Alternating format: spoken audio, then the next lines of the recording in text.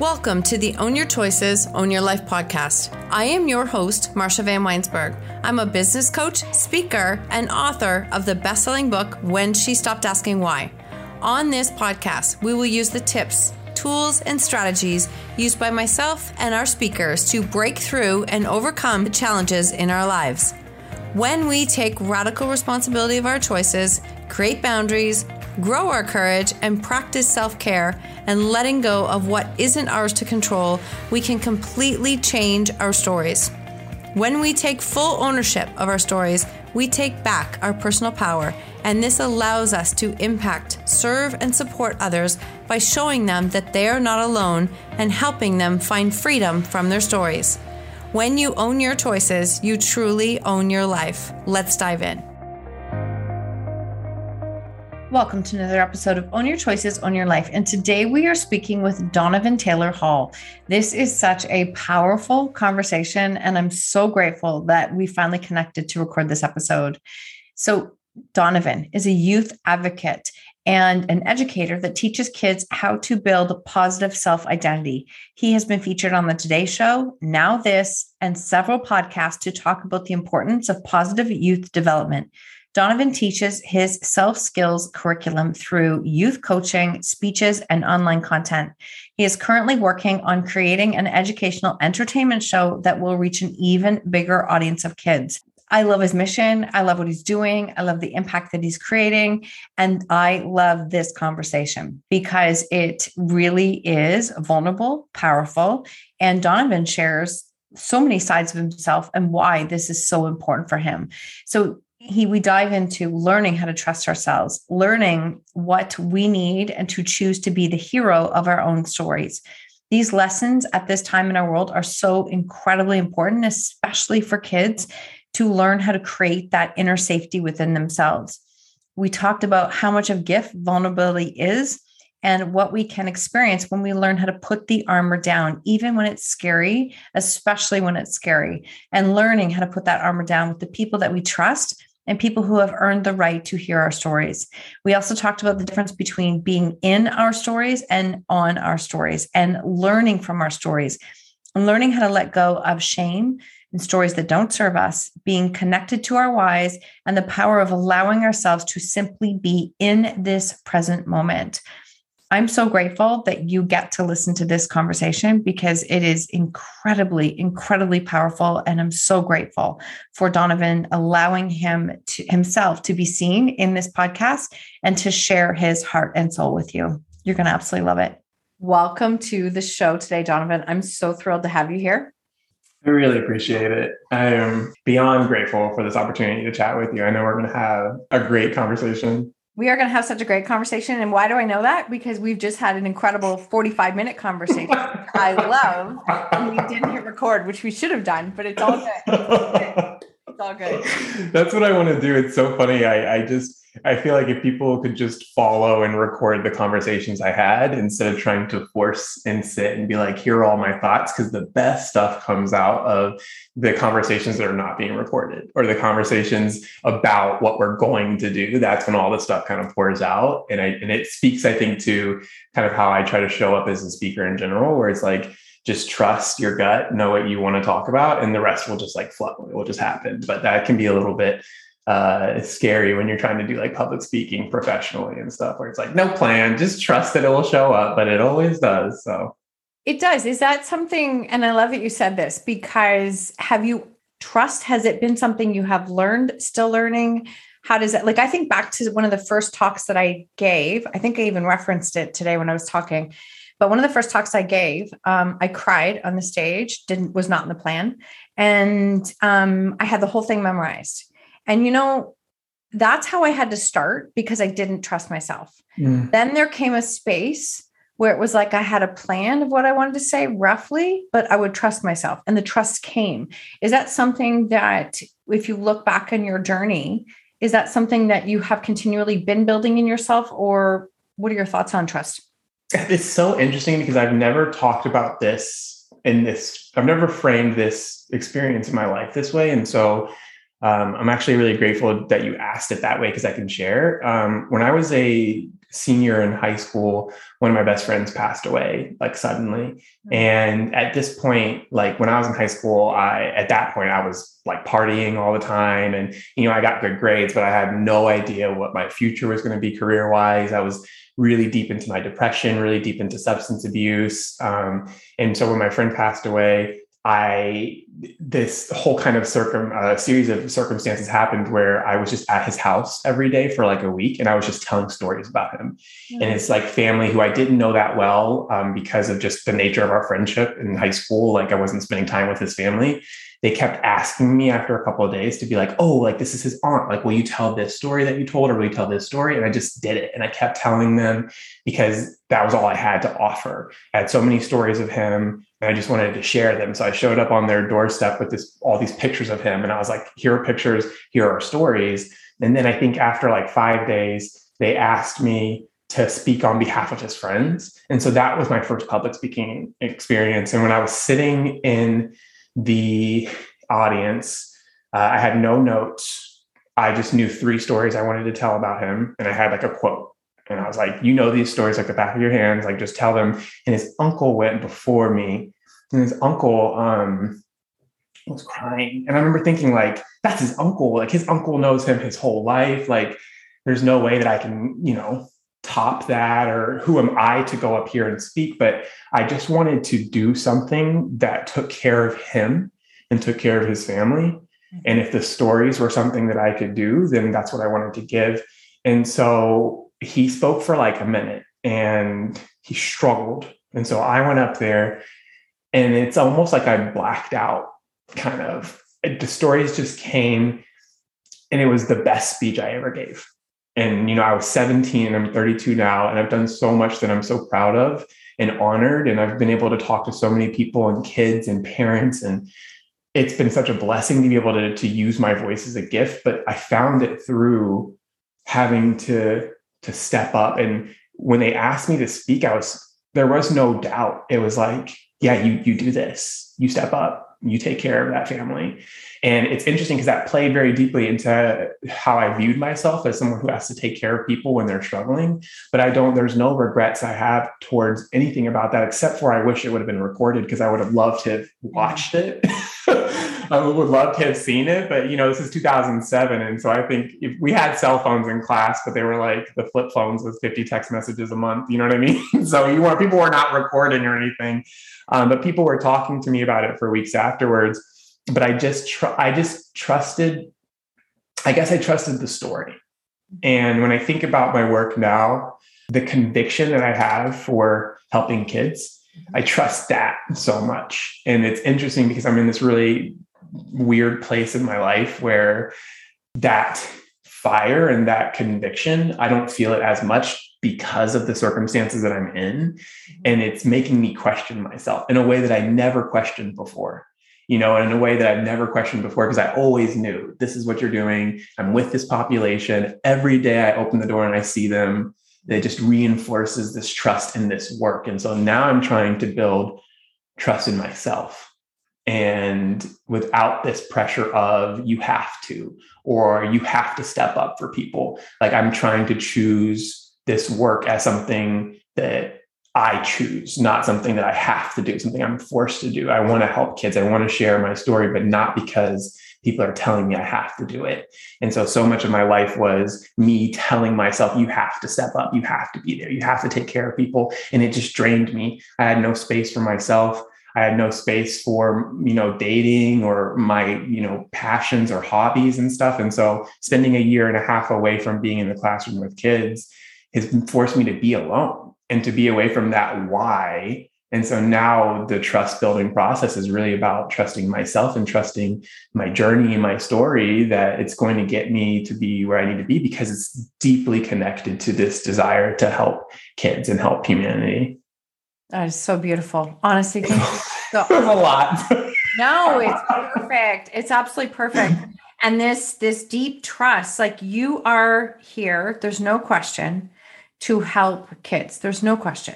I've watched your videos. I've watched what you're doing, and you're doing that because you feel called to, not because there's no pressure in what I'm saying. I can just see it in you. You're very heart driven, which is beautiful. That's what they need. That's exactly what they need. But how do you find your place of trust when it's wavering? Great question. I think practice. Yeah. I think practice, something I've learned about myself recently, which has really helped me with working with kids, is kind of like, how do you show up for things that you don't know how to do? Or how do you show up for things that are hard? And this pressure I felt as a kid, because unfortunately that funeral that I had when I was 17 was not my first funeral. That was like my 5th funeral at that point. And each time I would have these funerals, there was these moments of, I have to step up, I have to do this, I have to be this. And it started when I was 6. And I sat on my mom's lap at my dad's funeral and told her jokes to make her feel better. Trying to undo this story I was telling myself for years of, you only are here to take care of people. And if you're not taking care of people, there is no point. There is no value, right? You have no safety in this world if you're not connected to this, like, this is who you are idea. Having to rebuild it, it's like, this is what it feels like to learn a challenging skill. This is what it feels like to challenge beliefs that you've had your whole life. And it's helped me be really compassionate with kids. It's helped me really be more empathetic with, like, telling kids that they can be this and they can be this and they can do this, and then understanding where they're at and how that can turn into, it's external pressure that can turn into internal self-talk of, this is who I am and this is how I'm supposed to be. And so I'm just practicing, even, today, practicing trusting that sharing my story and doing this work is the right move for me when I'm really struggling, and like I told you earlier, before I came onto this podcast, I was in the gym and I cried, and this guy came up to me and was like, are you okay? And I was super embarrassed because I thought it was hidden, and I left and I ran away immediately. And I started to immediately doubt, cancel the podcast. Don't do this. Don't do this. You can't do this. You're not going to be able to share in a way that's safe to you. And that fear kind of came up, and I had to just sit with it and just be honest and open up and just say, here's how I'm feeling. And this is the most connected I felt to myself in a while, not just being like, I'm motivated. Here are my goals. I'm going to do this. that doesn't feel like trusting the process as much to me as in just being where I'm at. And all week I keep having these conversations with these people who keep kind of saying the same thing to me, which is like, trust, just take care of yourself and trust that this will unfold the way that you need to, because you have this strong mission and stuff. And so for me, it's like, trust is, it's the practice right now. It's the practice in my life, especially as I'm surrounded by so much uncertainty. Just trusting myself and trusting this work and trusting. Someone said I need to do a trust fall with alignment, in the universe. And I was like, that's the deepest thing I've heard, but it makes complete sense to me, because that's what I'm practicing right now. And how do I wake up every day and remind myself of my why? And that the why doesn't have to be, I'm pushing, I'm productive, I'm creating every day. But some days, taking care of myself is a part of my why.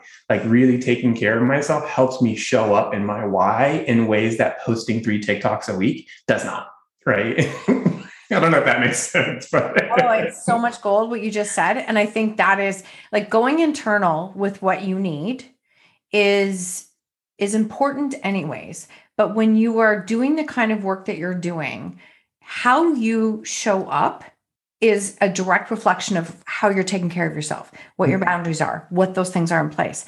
And if there are no boundaries in place, and if you're not taking care of yourself, then you're going to have a heck of a time showing up in the way that you want. And then it creates that whole self-sabotage cycle of being hard on yourself, that it's like, see, I can't do this, when it wasn't even set up for success in the first place. Yeah. And I've been so lucky. I think I've read so many professional or personal development books that talk about pursuing these big visions. And so many of these books were the world is going to say no, and people are going to turn you down, and you have to say yes, and you have to fight through it, and blah, blah, blah. And that wasn't my experience. My experience was very much like people lifted the work up, but people lifted the work up in such a short amount of time. It's been 6 months or 7 months since I did the Today Show, to get all this feedback of people lifting the work up. I took that pressure or I took that feedback and I internalized it and made it pressure. Yeah. And then I felt like a kid again. And I felt like it doesn't matter that you're scared. It doesn't matter that you're tired.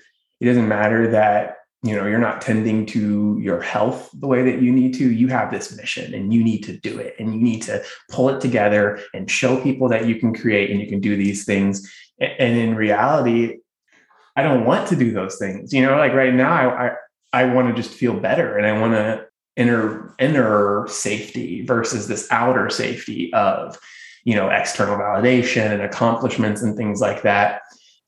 It's been a process because I'm just growing. I feel like I'm going through puberty again, and I wake up and I'm like, I'm so mad. And then 2 hours later, I'm like, I'm so motivated. And then I'm like crying, but there's just so much, I'm shedding so much of what I believe. People talk about life being in cycles. It feels like this is a brand new cycle where it started and it was like, no, I can't do that. I can't sacrifice who I am. I can't burn myself to the ground for a cause anymore. And so I'm shifting into this new idea of who I am and who I'm supposed to be and what I want to do, and shedding that. Like if you think about it, like armor that I've had for years, I'm vulnerable. And I'm like everything, the wind, I'm like, oh, it hurts. Like everything feels so tough because it's like, it's not just not having job security and not having a car and not having my own place. Like those are external things, but in reality, it's just not knowing how this is going to turn out and moving forward anyways, and trusting that it's going to be okay. But to put trust in something that you can't see is scary. It's hard. Sure. And to not honor that and be like, I'm scared, right? It's unfair. It feels like it's unfair to me in this process, because of course this is going to be scary. Of course this is going to be tough. Like this is, learning to be without that armor of who I'm supposed to be and getting to choose that instead. It's a huge shift. And I just need to give myself a little bit of grace through it, I could not agree more. Like, I feel like I've known you a lot longer than I couldn't have, but I'm listening to you and I'm like, I so get it. Listen, I was a professional armor carrier forever. I carried that armor everywhere because I just felt like I didn't want to be vulnerable. I didn't want people to see I was struggling. I was supposed to be strong. I was a mom dealing with beyond chaos. I had to be strong. And that armor, the analogy that worked for me was there was a point when I realized that it was like, no, I'm going to carry the armor. I'm going to be protective. I'm not going to let anyone in, and I'm going to save myself from being hurt. But the problem is then my world got really, really, really small, because it's like I almost became the turtle under the shell. That was the armor. My problems didn't change. My life didn't change. And now I was completely alone. And it was like, this isn't working. Like, this is not working. So setting the armor down was one of the hardest things I've ever done, but it's the most freeing thing ever. And there's going to be, people will judge you no matter what. Like they're going to they judge because some people live in that space. That's what they do. But I've always found that no one will judge me more than I've judged myself. And so who cares what they're saying? Because those people are never going away. They're always there. It's so funny working with middle schoolers. People can talk about like how mean they are, and I'm not gonna lie, like they can bite. Yeah. They can bite. But anytime they've tried to make fun of me or try to like bring me in on the like, let's make fun of Mr. Donovan, I would always tell them the same thing. I was like, dude, none of you are going to hurt my feelings the way I hurt my feelings. Nope. You know what I mean? So like, this is a breeze. Go for it. This will be fun. If anything, you're just giving me future ammo to use against myself, right? I won't even hear it from you. But I had this moment that I've never shared with anyone before that I would like to share, because it was one of like, it was an honor. It was a really big gift to me to witness this experience with this kid. But I had a student who just came to my class one day, and she was in 7th grade at this point. And it was just, or eighth grade, it was just there. You could just see behind her eyes that she was hurting. And I just sat down with her and didn't know what was going on. And I just told her, like, you can cry. And she was like, I'm not supposed to. And I said, who's telling you that? And she said, my parents, society, my friends, I have to be the strong one. And I was like, well, hey, here, I'm okay. You don't have to take care of me. Like, I'm good. So why not just let it out? You don't have to take care of anybody but yourself in this moment. And we sat together for like 15 minutes and she just cried. And she didn't tell me about anything going on at home. She just got it out and then hugged me and then left. And I think about that moment all the time, because in that moment, she was able to put her armor down. Yeah. And just be like, there's hurt and there's vulnerability here and I'm safe. And I feel like in a lot of ways, me not being able to, or me feeling like I'm not doing that anymore, hurts. And it feels like I traded that for this dream of mine. But in reality, I want to do this work on a larger scale. So those kids who are walking around in armor all the time can listen to these words and can, for a moment, take that armor off and be with how they feel and be safe. And there are so many kids and so many adults too, who are just carrying so much weight and so much armor of who they're supposed to be and what they think they're supposed to do. And if I can be someone that kids know and kids can turn to and say, this guy, I don't have to bring my armor, that's like the biggest blessing that I think I could have in this life. And I've been feeling so disconnected from my why. And I just feel like even in this moment, I'm reminded, and it feels really nice to remember why I do the things I do. I can withstand the uncomfortable. I can withstand the anxiety and the uncertainty if I remember what it is that I'm setting out to do. And it just even in a moment of remembering an experience like that with that kid, with that person, just brought me back. And I feel so grateful that they trusted me enough to be with them in that moment. Yeah. All good. Honestly, I am just so proud and grateful that you're showing and sharing this with us, because I want you to know that, and I want you to receive this, that you helped her to let her armor down for 15 minutes. But do you see that that's actually, you probably taught her a lesson, a life lesson, that she can be safe without the armor, that she can let that go, that maybe she's actually done that more in her life now because of that.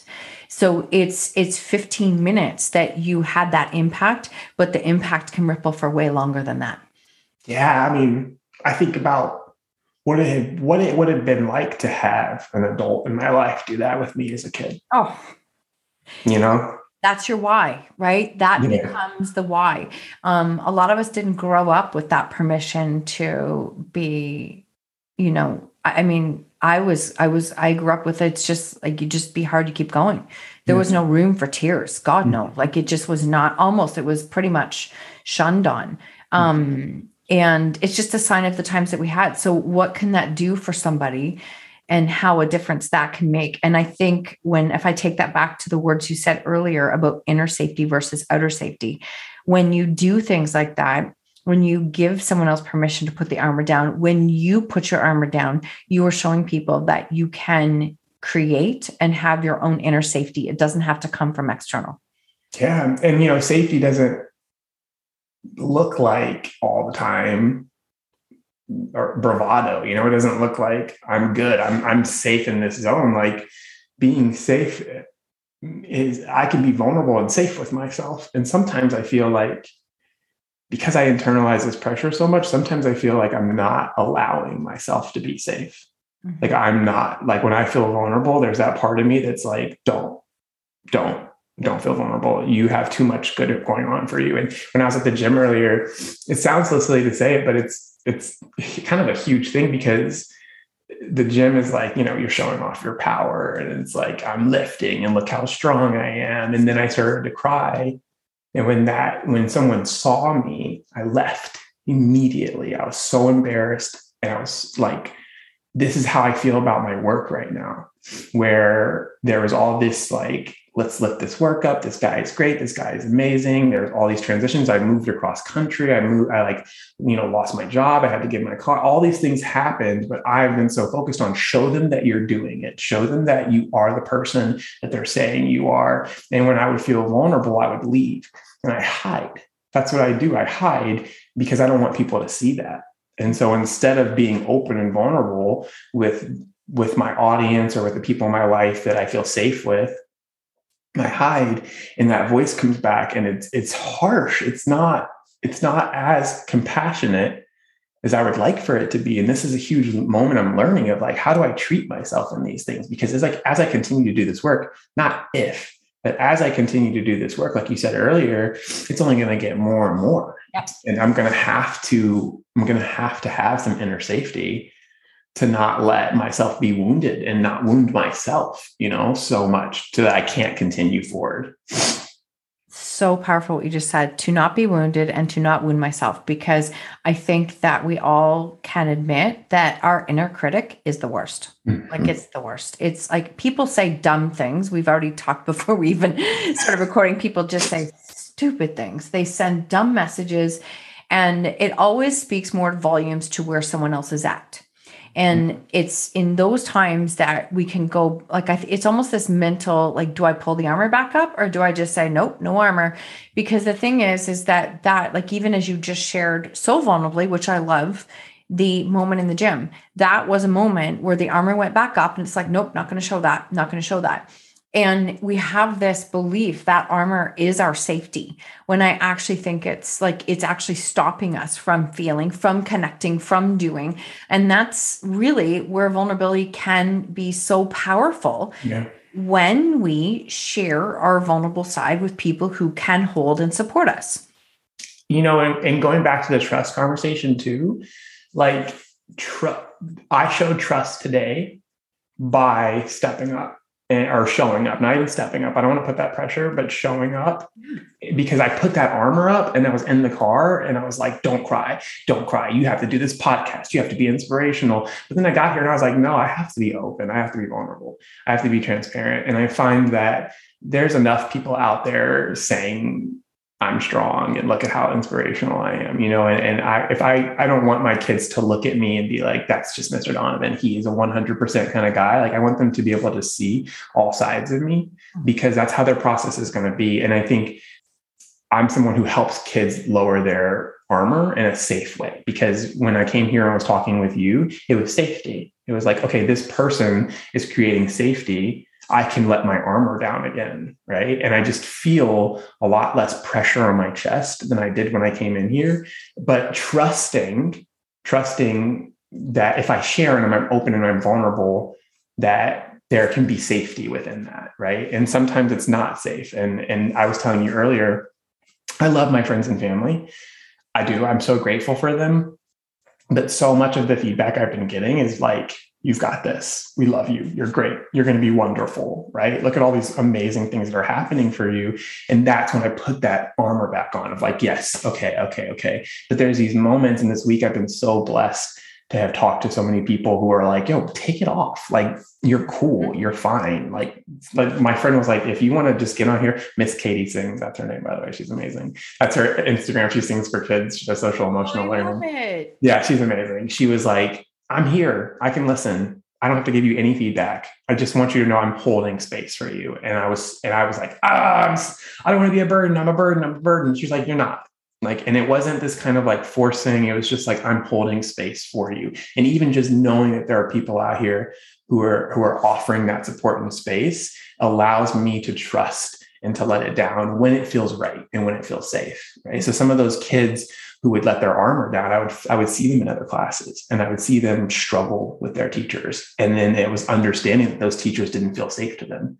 And that's when I started focusing on what does safety within teacher and student relationships look like, right? How do you create safety so they can really show up, how they can, and not just show up and be emotional, but show up and try new things and to learn and to challenge them, the way that they view the world and help them find their voice and things like that. Like those things are such bigger outcomes for for me than, being able to write a paragraph or being able to do these things. Obviously that stuff is important. I'm not saying it's not important, but I think that that's what really resonates.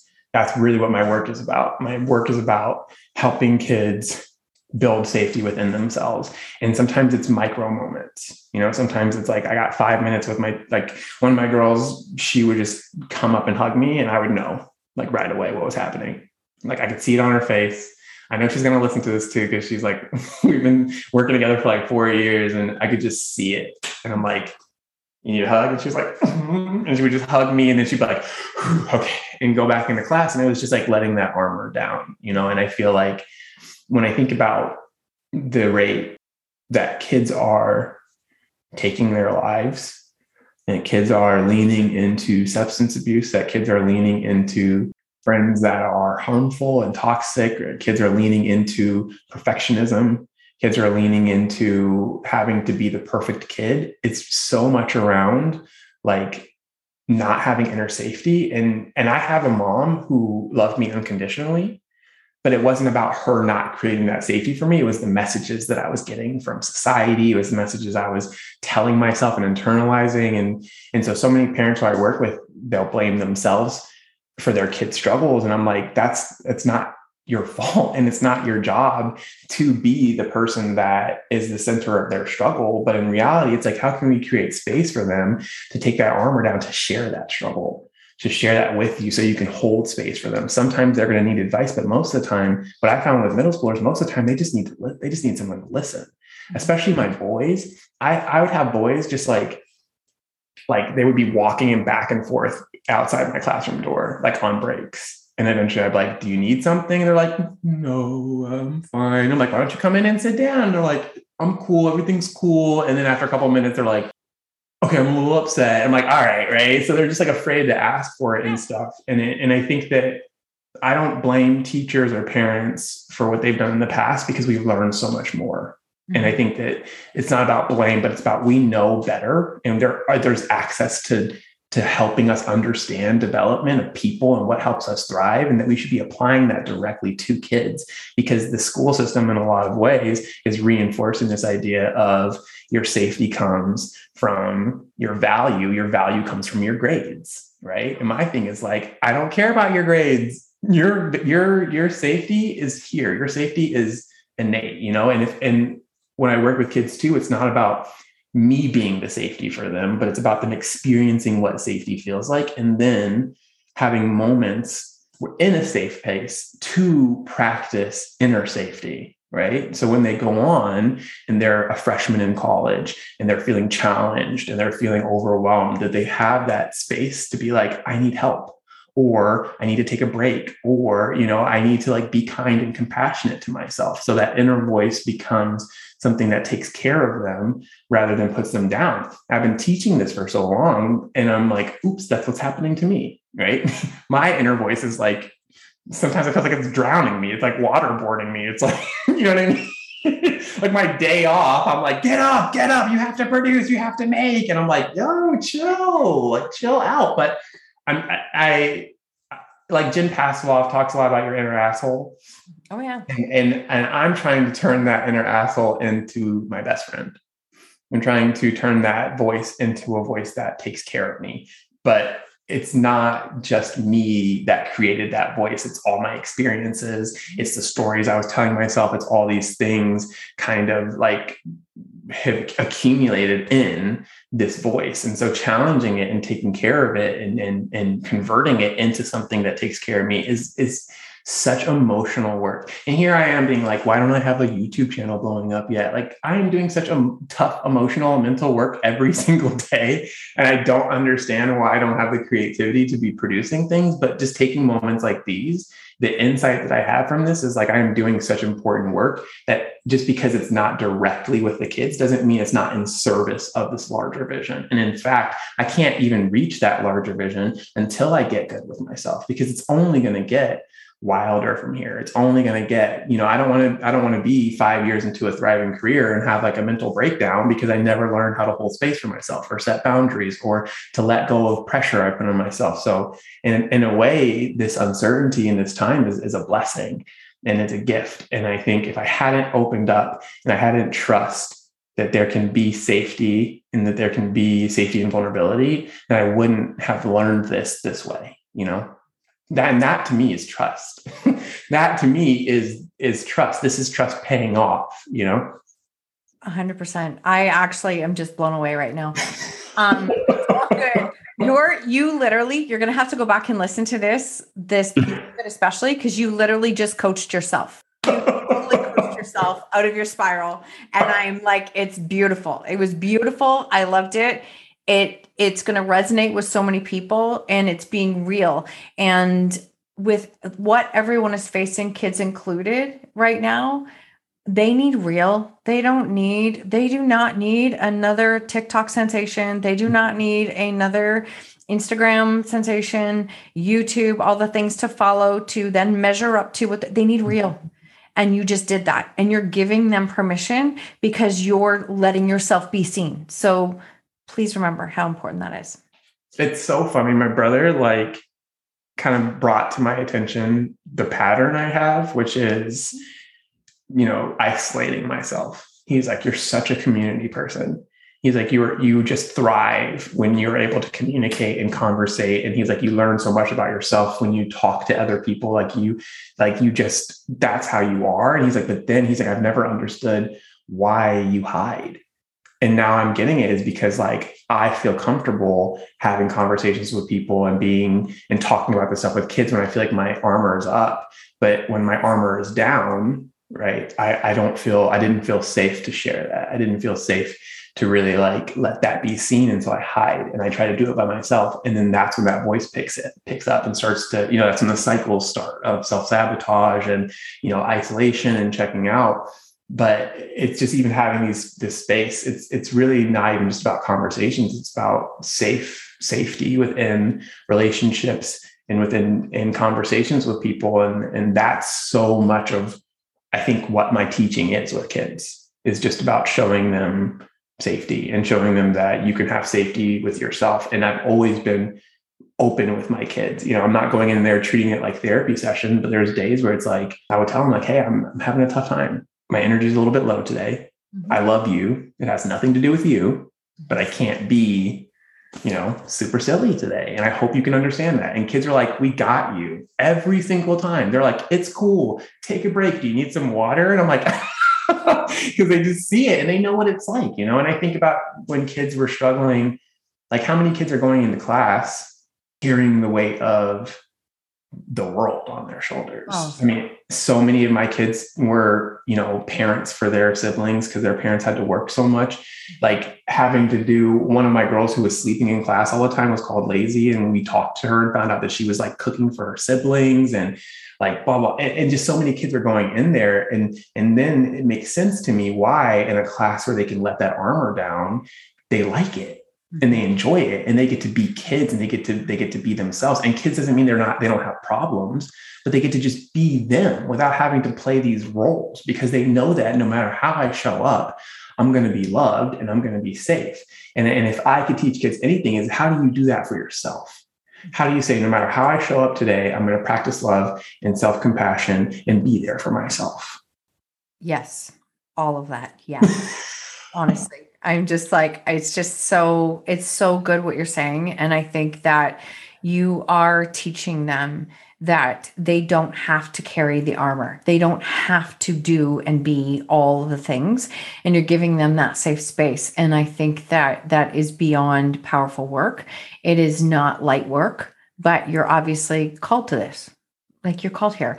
And the thing is that I believe that when we have times where we're struggling, when we have struggle, self-doubt kicks in and it's okay, who are you to do this? How can you do this? You can barely make it through the day. How can you? When actually the way I like to shift that is that the reason that you are so good at teaching this is because you live it every day. You're living it. It's real. You're living it every day. That's why you can be so impactful with kids, not because it's all perfect all the time, because you're real. And they need to see that. They need to see more real. And I think in this point in time right now, especially I realize you're in California. I was. Now I'm in Tampa. Okay. So you're in Tampa and we're in Canada here, and we're just in another lockdown again. This literally, things have not changed here. I'm just going to say that in a way. And I don't know what the long-term effect of this is going to be, because I know when my kids were younger and we fought for mental health support, how hard it was then. Yeah. Like how hard it was then. It felt impossible to get support then. I can't even fathom what's happening now. Like I just can't even fathom. And if you can't get the support, I didn't know what to do, but I also didn't have a problem reaching out and getting help. Like I was like, so then I went to support. I went to groups. My husband and I started going to groups to learn on what to do. Like all those things, they're just not available right now. So it just makes it that much harder on kids, on families, of how to navigate this time that isn't going away anytime soon. And you think about, what are kids seeing? I think about that a lot. And I think about, especially in America, the anger and the fear and the fighting. And you ask kids to step up, and you ask kids to show up, and you ask kids to work, right? When the adults around them are literally fighting, like, I want to say like kids, but at least kids are expected to show up and be cooperative and not yell at each other. Like if kids in school acted the way that these adults have been acting recently, like we would have a completely different conversation. And what does that say about our power? What does that say about how we use our power over kids? Because adults are acting out because a lot of adults are scared, and there's so much trauma collectively happening to us all the time and we're just like, push through. And it's just rough. I mean, there's death, there's anger, there's fear. I mean, and then kids are watching this. Kids are watching it, and they're supposed to move forward and be the adults that fix this or do better than us, when they're not even being treated. Like, why do we have to wait for kids to become adults to show them that they deserve respect and love and compassion, and show them that their humanity matters? And that's been a big push for me recently, of like, I want to be someone, like we talked about the Mr. Rogers thing earlier. Yeah, it was the only comparison, because there aren't that many youth advocates in the public influence sphere like that. And when I think about who do kids turn to if they want to see good, right? Not someone just saying, here's my life, here's how great my life is, right? I think that nothing against influencers or anything that they're doing, but I'm just saying, who is talking directly to kids and saying, yeah, things feel rough right now. And that's okay to feel that, but also, how do we advocate for ourselves? How do we access resources? How do we talk to people in our lives? How do we open up vulnerably? How do we find safety within people so we can find safety within ourselves? And my job as a teacher first is to help kids feel safe, right? And the classroom doesn't feel like a safe space for teachers or for kids, No, it doesn't. And it's such that can go down another whole rabbit hole. No, it's okay. It's okay, honestly, because for me, I found like it's, again, I can't comment on the classroom where you are, but I can tell you it wasn't built for boys here. That's for sure. It was not. It was built for the girl who sat all day long and was like, did what she was told. It's not built for the boy. I don't know how many times, like I had rambunctious boys, there's no question. Yeah. And it'd be like, well, we took Jim away from him because he wouldn't stop. And I'm like, how did that turn out? And they're like, he was awful. I'm like, really? I could have told you that. Like, that's just not, it's just punishing them for who they are. I'm not saying that they shouldn't be listening and all those things. I'm not saying that, but it wasn't built for that. And so it was really hard because I kind of felt many times that my kids did not, as boys, as who they were, they struggled to fit in all the way through. That was just something that was a challenge, and school was a real challenge for them. And it's so funny as I look at them now as adults, one who is like in the financial sector, like doing amazing things and brilliant. And my other son who has designed and created his own clothing business, and he designs and sells clothing, high-end clothing that like none of us can sew. So God knows where he got that from. And I remember him saying, if I can share this, I remember him saying, Mom, like, I'm not very smart because I didn't finish school like some did. I'm like, well, you've pretty much lived on your own since you were 16. You have figured out how to run a business, build a website, design clothes, sell them, pay for your cost of living completely on your own at 23 years old, I think it's pretty smart. I think it's pretty smart. And it's funny because I think that when the kids were younger, I remember having, as parents, we all have these expectations of what we want them to do. Not because it's pressure, but because we wanted them to be set up for a good life, whatever that means. But the thing is that then there comes a point when you cross, and I think it's because of part of what we went through and part of just what life is, where I really wanted them to just be healthy and happy. Like, honestly, I hit that point. I share with you that I had somebody say to me once when my son went back to school and my one son did, and he finished high school, like after not going for 2 years. Yeah. And I was so proud that he went back and did that on his own, like so proud. And I had somebody say to me, it's just high school. What's he going to do with that? And I sat there. I sat there and I looked back and I'm like, he's alive. Never thought that would happen. He's here and he's happy. I'm good. Yeah. Like, I'm good. It's not it's we need to watch those expectations because they're ours. They're not like they're ours. They're not the kids. And we have to allow them that freedom to figure some things out on their own. Yeah, I agree so much. And it sounds like small, but when I talk to kids about, because I often do check-ins with kids about what are you proud of? Like, what is something that you've done recently that you're proud of? And so often I would get like, I got good grades.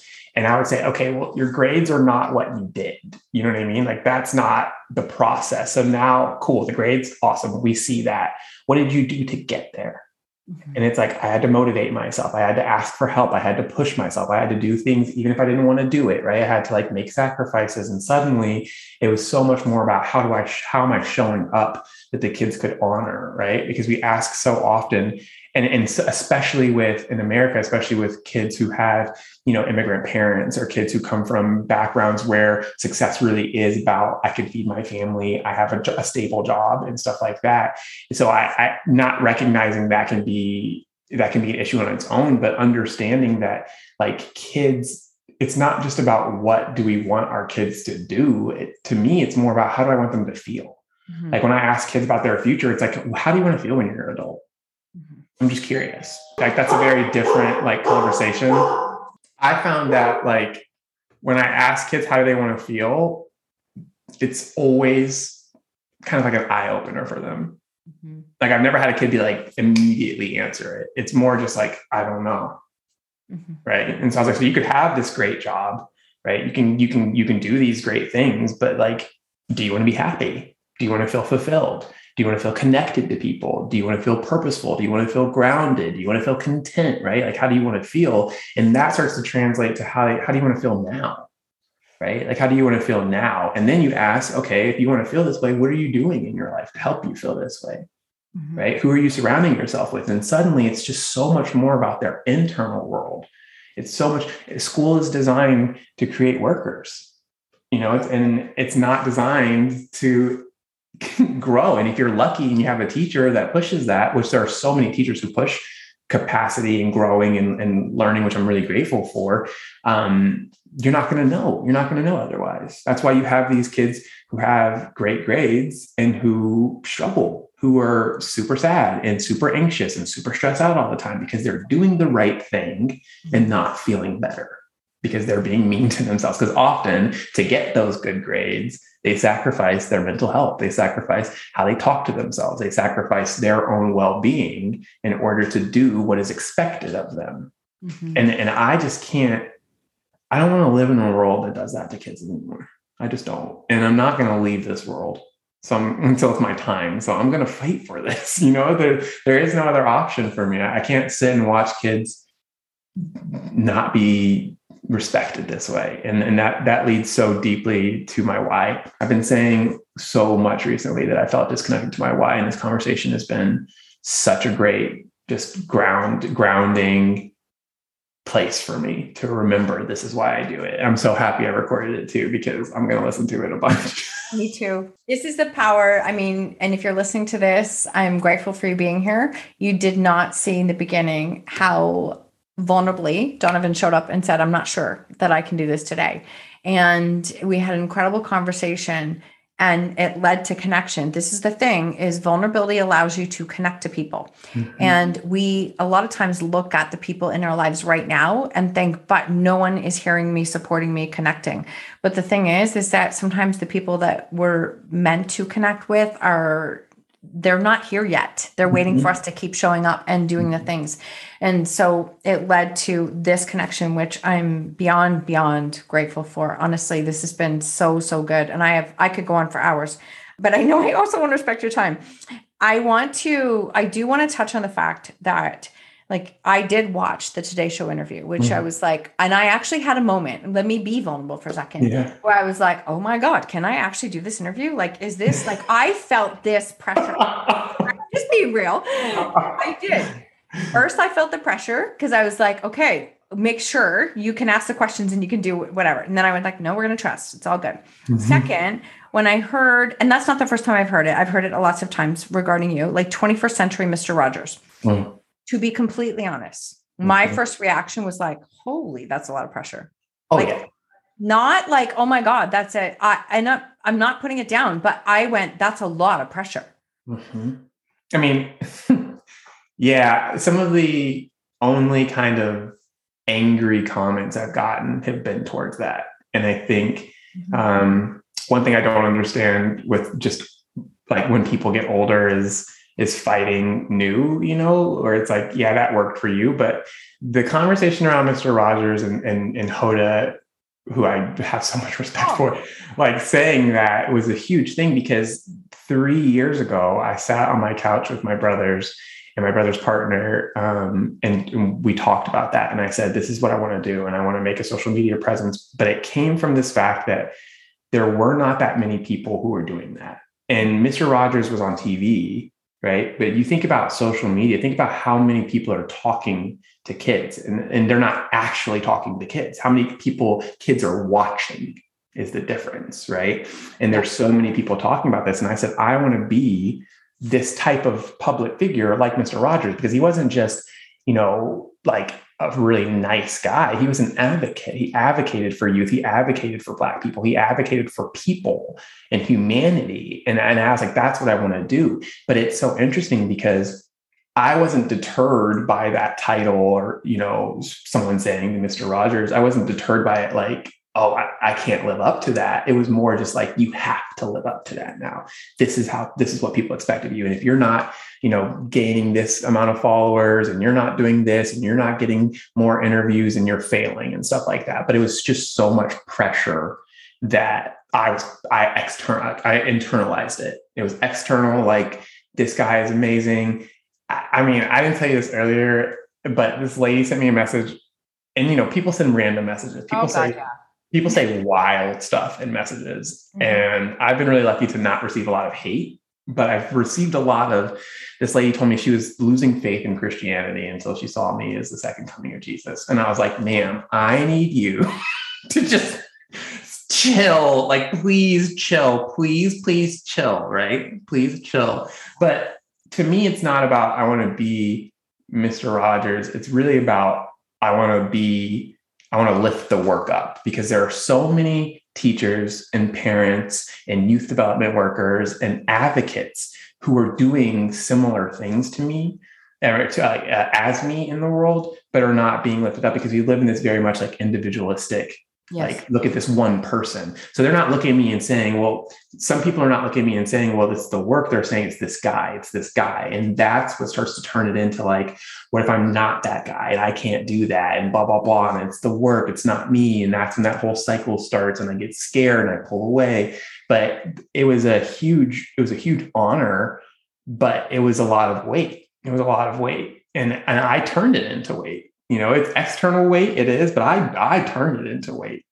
Mm-hmm. I absolutely did. And every time I would post something and lose followers, or every time, like this lady messaged me and asked why I didn't have more followers, which I was like, I don't know. Yeah. Like, let's just for a second, it actually means nothing. Nothing. No. It's wild, but it was just affecting, because it was just the more that I was getting that, the more that it was like, why aren't you doing better? Why aren't you stepping up? Like, you should be better, or you should have more. And I don't think that's what that lady meant, but just not understanding how people internalize the messages that were given to them. Like, this is a great example of what it's like to be a kid, like we say these things to them, like, you have so much potential, right? Why aren't you living up to your potential? Like, what is that? And then they take it and they turn and they say, you're not good enough. Yep. That's what that means, is that you're not good enough. It doesn't matter that I've been talking about this work for 12 years. It doesn't matter that I literally have been like drunk in the back of an Uber car talking to everyone about, I'm going to help kids grow. Like, it doesn't matter that I've been doing this for years. In the past 6 months, this is the most I've ever questioned my work, because I'm internalizing all this like positive feedback I'm getting, and I'm using it against myself. So I wanted to say this earlier, and I know we've been talking for like almost an hour, but I think this is like a kind of interesting thing to share. I really look at my life like the unlikely hero, because I struggled so much as a young person, and I almost took my life, and I kind of, it felt like fell into this work. And there were days where I just felt like I was being dragged along. Like, it was like, you have to do this. This is your journey. The Katniss, the Harry Potter, you know what I mean? Like, I don't want to do this. Like, poor Harry, every year he went to school. You have no idea how much of a Harry Potter fan I am. Yeah, what I think, Harry and Katniss are too much, because that's how I felt, where it was like, everyone's telling me that I'm the person to do this, right? And in that weight, I felt so much different from this new story structure, which is, I am the hero of my story. I'm choosing to be this hero. So instead of being forced out of bed and being dragged along, I'm waking up and I'm putting my backpack on with all my tools, and I'm going out into the world. And yeah, that's a lot scarier in ways. And it's harder, and I'm going to get beat up, and you know what I mean? I'm going to have to grow a lot, but it reminds me that I'm in control. And if I said today that I wanted to step away from this, I can. I can. And I have to remember that. I'm not going to, because this is my work, but just knowing that I'm choosing this versus this has to be me, right, is a completely different shift. And what I want kids to do is to be their own hero, to be the hero of their journey, to not feel this pressure, whether it's from external or internal, right? But to say, I choose to be me. I choose to show up in myself today and honor whatever that looks like. And also, if you're taking advice for what to be doing during all this from celebrities who are making millions of dollars a year, you know what I mean? Like, be kinder to yourself, because it's just not where you're at. Listen to your voice, listen to your story, and recognize how you view your story affects how you show up in the world. And so I wanted to thank you specifically, because I was only able to show up vulnerable and open because of how you held that space for me. And I really am so grateful that you did that, because this was so helpful to me. This was so like, you Mr. Donovan'd me, and I needed that. So thank you so much. I needed someone to sit with me and just be like, because what you all are hearing on this podcast is it feels very grounded in what I'm talking about. But before, it was really hard. I was scared. I was really struggling to say, I'm feeling vulnerable and here's where I'm at. When you trust and you're in the space with the right people, right? That vulnerability is a gift, because an hour, 2 hours later, I'm leaving just feeling like I can breathe. And, I don't want to work for the rest of the day. That's okay. Maybe I'll take a little bit of a rest. I thank you. And I'm receiving that, because that is really, it means a lot to me, because so many people have held vulnerable space for me. And that is something that I choose to do for others. Also, because I do know the power of vulnerability. And every time I get scared, I'm going to say, every time I get scared to share something, I literally stop in the moment. And it's like, who is in my life now? Because I chose to be vulnerable. And it's like, would they be here? Would they be here if I didn't? And the answer is always no. And that's what fuels me. Not the person who sends me the message that says, I can't believe you shared that, and you should not be doing that. But the people that I look around now, and that means the world to me. And I said yesterday, I sat there, I had a real moment of just this immense gratitude as I was watching clients who are now publishing stories, starting podcasts, who are going live, and they're so scared and they're doing it anyways. And I just sat there in this moment of so grateful, like so grateful that this is, because this is the change that we can all be a part of by doing this and by going first and being in that space. So I'm going to receive that. I definitely am. And I want to ask you, because I did a live this morning that I got super fired up about, and I saw you jump on, which is awesome. Super fired up. And I was talking all about being in versus on your story. Yeah. And I want to know how that message hit you then and how you're seeing it now and what that means to you. I think that there's always this story I feel like I should be in. And I think in a lot of ways that doesn't honor the story that I actually am. And I think that the